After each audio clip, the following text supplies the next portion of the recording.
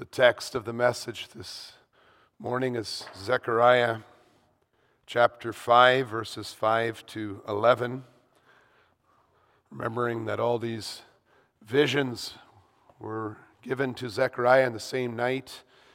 They're all closely connected. As you're looking it up, you can see the titles of the different visions and be reminded again of what he has seen. A vision of horsemen, horns, and craftsmen. A man with a measuring line. Joshua with his clean clothes. The golden lampstand. And last time a flying scroll. And then Zechariah 5, verses 5 to 11. Hear the word of the Lord. And the angel who talked with me came forward and said to me, "Lift your eyes and see what this is that is going out." And I said, "What is it?" He said, "This is the basket that is going out." And he said, "This is their iniquity in all the land." And behold, the leaden cover was lifted, and there was a woman sitting in the basket. And he said, "This is wickedness." And he thrust her back into the basket and thrust down the leaden weight on its opening. Then I lifted my eyes and saw, and behold, two women coming forward. The wind was in their wings.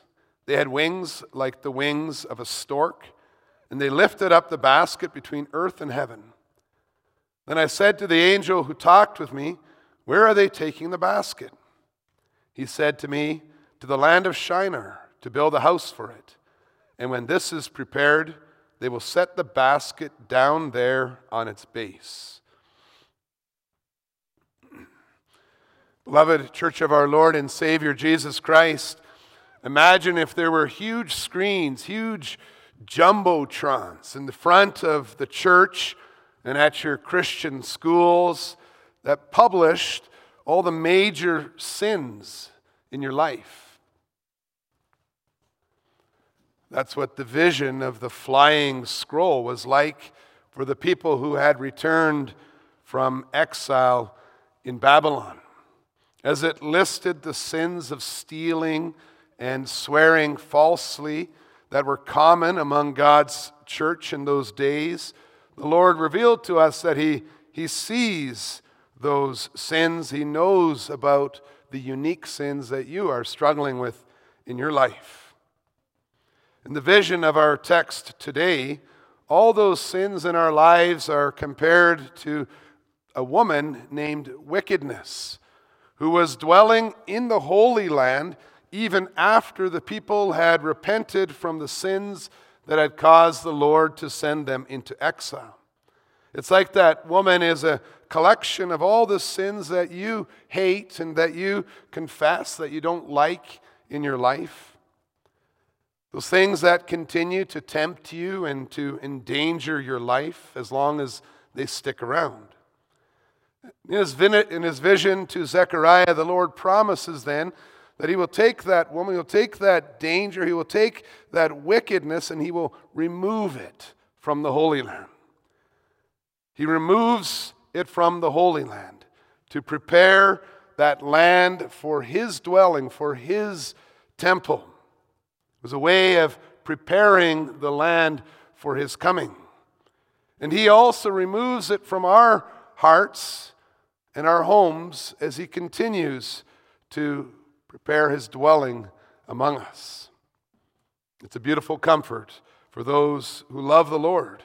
And the angel's voice also echoes in our ears as he calls us today to lift up our eyes, please, and see the vision of how the Lord purifies His church, what He does with all that wickedness.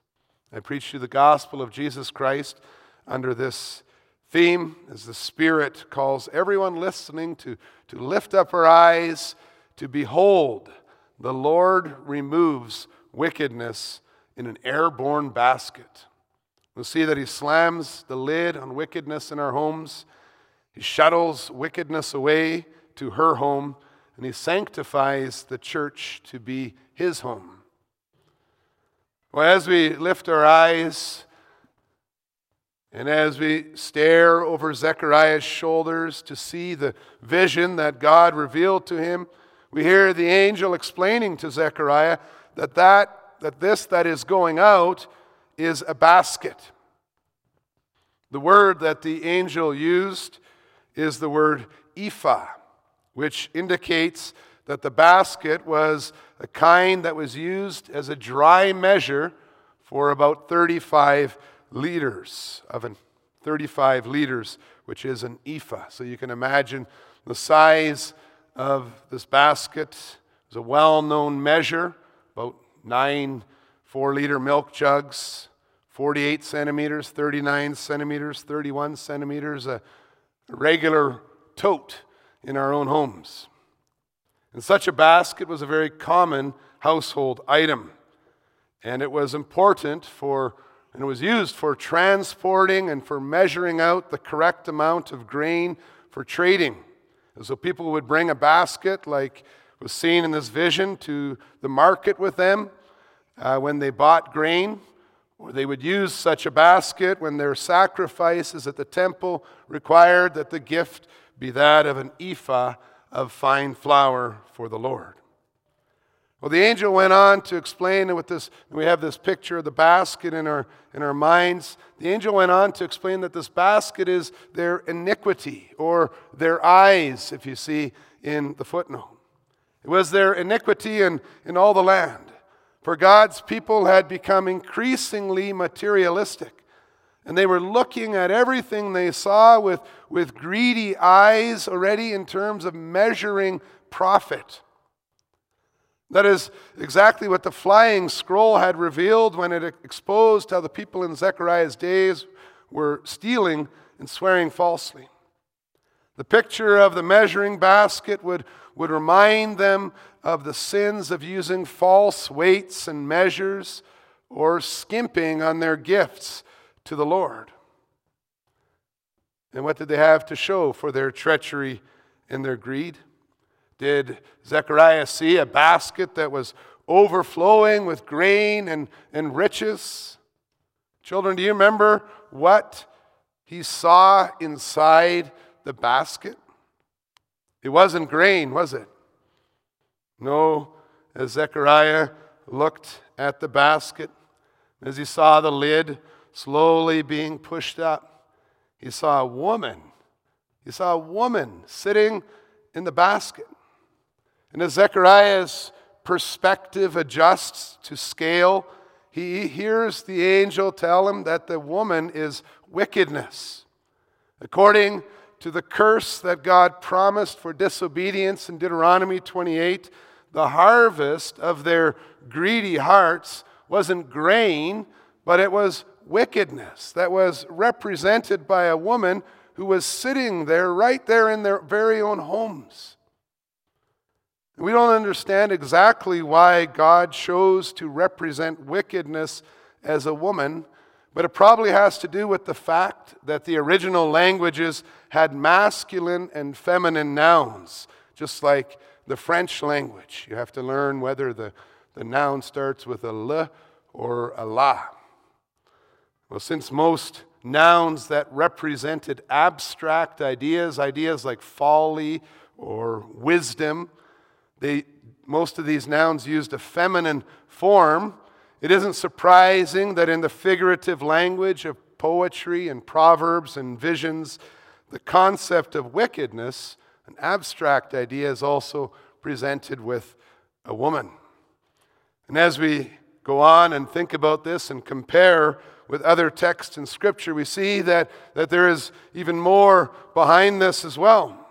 It becomes very clear that the woman named wickedness in this vision is not meant to represent all the women in the world that God made, created in His image, as if women are more wicked than men. But it's very clear that this woman is meant to be the embodiment of the sins of greed, of treachery, of unfaithfulness. In the context of Scripture, where God often compares the sin of idolatry to the sin of adultery, this woman, wickedness, who is not their wife, would have reminded them of their own struggles with breaking vows, or perhaps even turning to the Babylonian goddess who was called the Queen of Heaven, and turning to her for their daily needs. The woman in this vision reminds us also of Revelation, where once again the wickedness of a godless, materialistic culture is symbolized and embodied in a woman who rides on many waters of praise from the nations of the earth in their war against the Lord and His church. And when we understand what kinds of power and evil and danger this woman in the vision represents, then we see that the most pressing concern for us is not whether wickedness is represented by a woman or a man, but how it could be that she is so close to God's holy people. Everything was not as it appeared from the outside. And that dangerous woman, given the name wickedness, was restlessly seeking to break out from under that cover made of lead. The woman makes it clear that, or the Lord makes it clear of that struggle that we continue to face, that He already mentioned in Genesis 4, that sin is crouching by the door, and it wants to pounce on you. Wickedness wants to get out, and it sees the church as prey. The harvest of greed is very dangerous. And all the sins that the flying scroll cursed and exposed and gathered together are a serious threat to God's people. And she is dangerous not only because of the depth of evil she represents, but also because she is infiltrating into the very homes of the believers. The Lord shows His people how wickedness enters into the homes in a basket, like a soldier in a Trojan horse, and threatens to deconstruct the antithesis, to profane the Holy Land where God was promising to dwell among His church. And she is also dangerous because her desires are very strong. And the obstacles she must face can be compared to a lid that is made of lead, that presents some resistance, but it's not something that's insurmountable for wickedness. In this vision, the Lord makes it clear that it is possible for wickedness even to infiltrate the homes of covenant believers who know better. Perhaps as we think about how wickedness infiltrates our hearts and our homes and our lives, we can come up with quite a list. I don't intend to exhaust that thought. It's something we think about. The question is, how is wickedness infiltrating our homes? Is it through the internet? Is it through the movies we're watching? Is it through a friendship with unbelievers? Or is it through universities or information that shapes our way of seeing the world? And in our struggles against temptations, every one of us knows how often she is peeking her head up from under the lid. And she's gesturing to us with her hand. She's promising a better life of happiness. She's seeking to draw us into her clutches. The picture of the vision is very real for us. We know what is happening. We could see that the danger is also something we face in our lives. And we praise God then to see that in this promise, in this vision, He promises to intervene. He shows us how the angel slams the lid on wickedness as she seeks to enter our hearts and homes. And the words that are used to describe the angel's reactions are not the words of a gentle rebuke. Now, go away. We read, He thrusts wickedness back into the basket.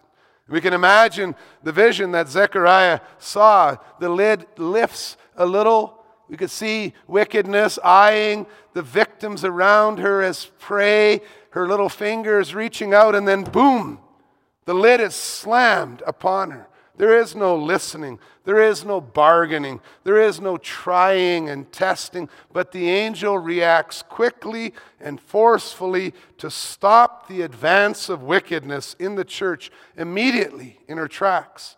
And so he teaches us how we should react. And so that we do not think that these harmless temptations are just unconnected and individual floating little innocent white sins. The Lord shows Zechariah in his vision that these sins, this wickedness, is directly connected with the wrath of God on the final day of judgment. When wickedness tempts you, you must remember the second part of the vision, where wickedness is taken away to her own home. And right from the beginning, the angel made it clear, and you could see that already in verse 5, that this is a basket that is going out. It's a basket, you can compare it to a cage that's holding a dangerous, angry, biting bear that is waiting on the helipad to finally be removed from the beleaguered town.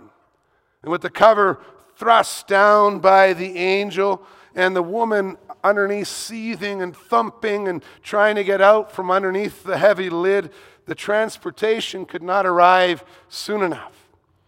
And when we read the description of these package delivery workers, and imagine we were in Zechariah's place, it would seem that we might have some questions about who these two women were.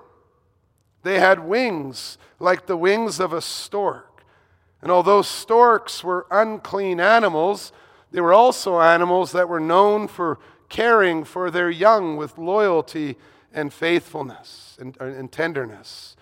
Were they unclean servants of the beast who were now gently saving the woman wickedness from destruction before her time? Or perhaps were they stork mothers of Israel, removing the garbage from their nest in the Holy Land?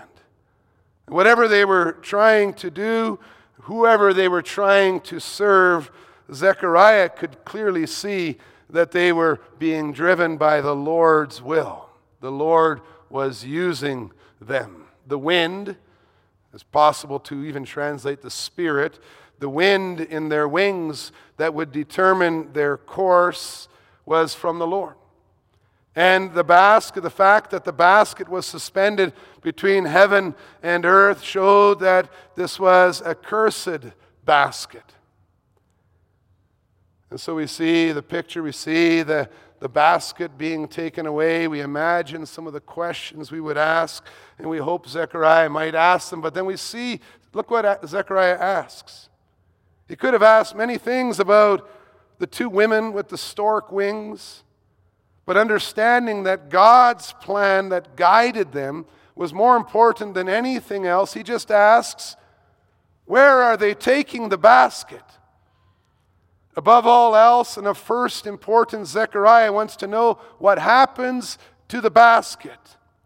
And think about it. Before I ask the names and the hobbies of the conservation officers who come to remove the dangerous bear from my yard, I'm going to want to be sure that they will bring it far enough away so that it can't come back. I ask them, where are you bringing this bear? Don't just put it next door, but where are you bringing this dangerous beast? Where is God bringing this woman named Wickedness? And the angel tells Zechariah to the land of Shinar to build a house for it. And when this is prepared, they will set the basket down there on its base. Verse 11. Well, Shinar is a region in southern Mesopotamia that has stood for centuries as the center for self-made strength and rebellion against God. Shinar was the home of Nimrod, the mighty hunter and the kingdom builder. Shinar was the place where the Tower of Babel was built. In the time of the prophets, Shinar was identified with its most prominent city of Babylonia and was condemned for its ongoing proud opposition against God, for its cruel oppression of other nations, its extravagant living, and its pomp. You can read about that in Isaiah 13 and 14 to get an idea of what Shinar, what Babylon stood for. It was clear to Zechariah that the woman wickedness would feel right at home in Shinar. Although Babylonia doesn't exist today as the center of opposition to the Lord and His church, we do read about Babylon again in the vision of the ascended Lord to His church through John. Today, the names of Shinar and Babylon stand for all those places where demons and spirits and unclean creatures dwell. You read about that in Revelation 18, verse 2. It's a place that stands for all those who stand in rebellion against God, for all those who have embraced the earth's abominations. You could say everywhere where earth's abominations are embraced is a Shinar. It's a Babylon. And as we read about the woman in Revelation 17 and 18, it's like seeing what happened to the woman in the basket in Zechariah's vision after she was brought back to her home in Shinar. Look at how respected, look at how great she had become in all the earth. Look at how many kings and merchants belong to her rebellious kingdom. See her riches. See her luxurious life, her purple garments, her immorality, her gold, jewels, and pearls. Although the woman wickedness is shuttled away from the Holy Land, she is not shuttled away to some prison and isolation.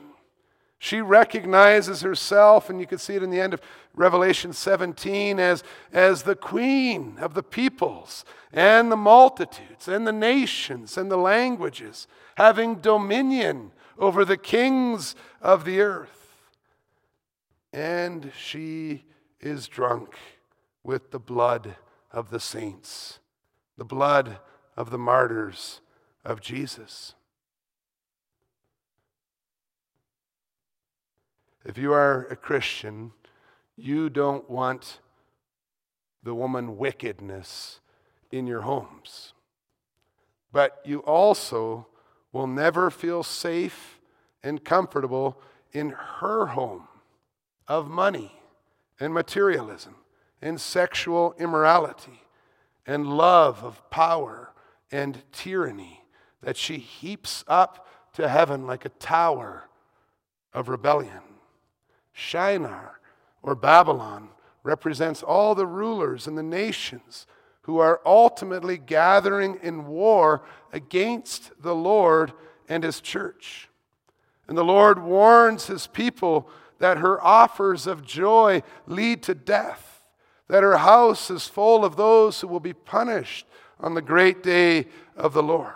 And that's why the Lord calls His people to come out of her, to come out of her home,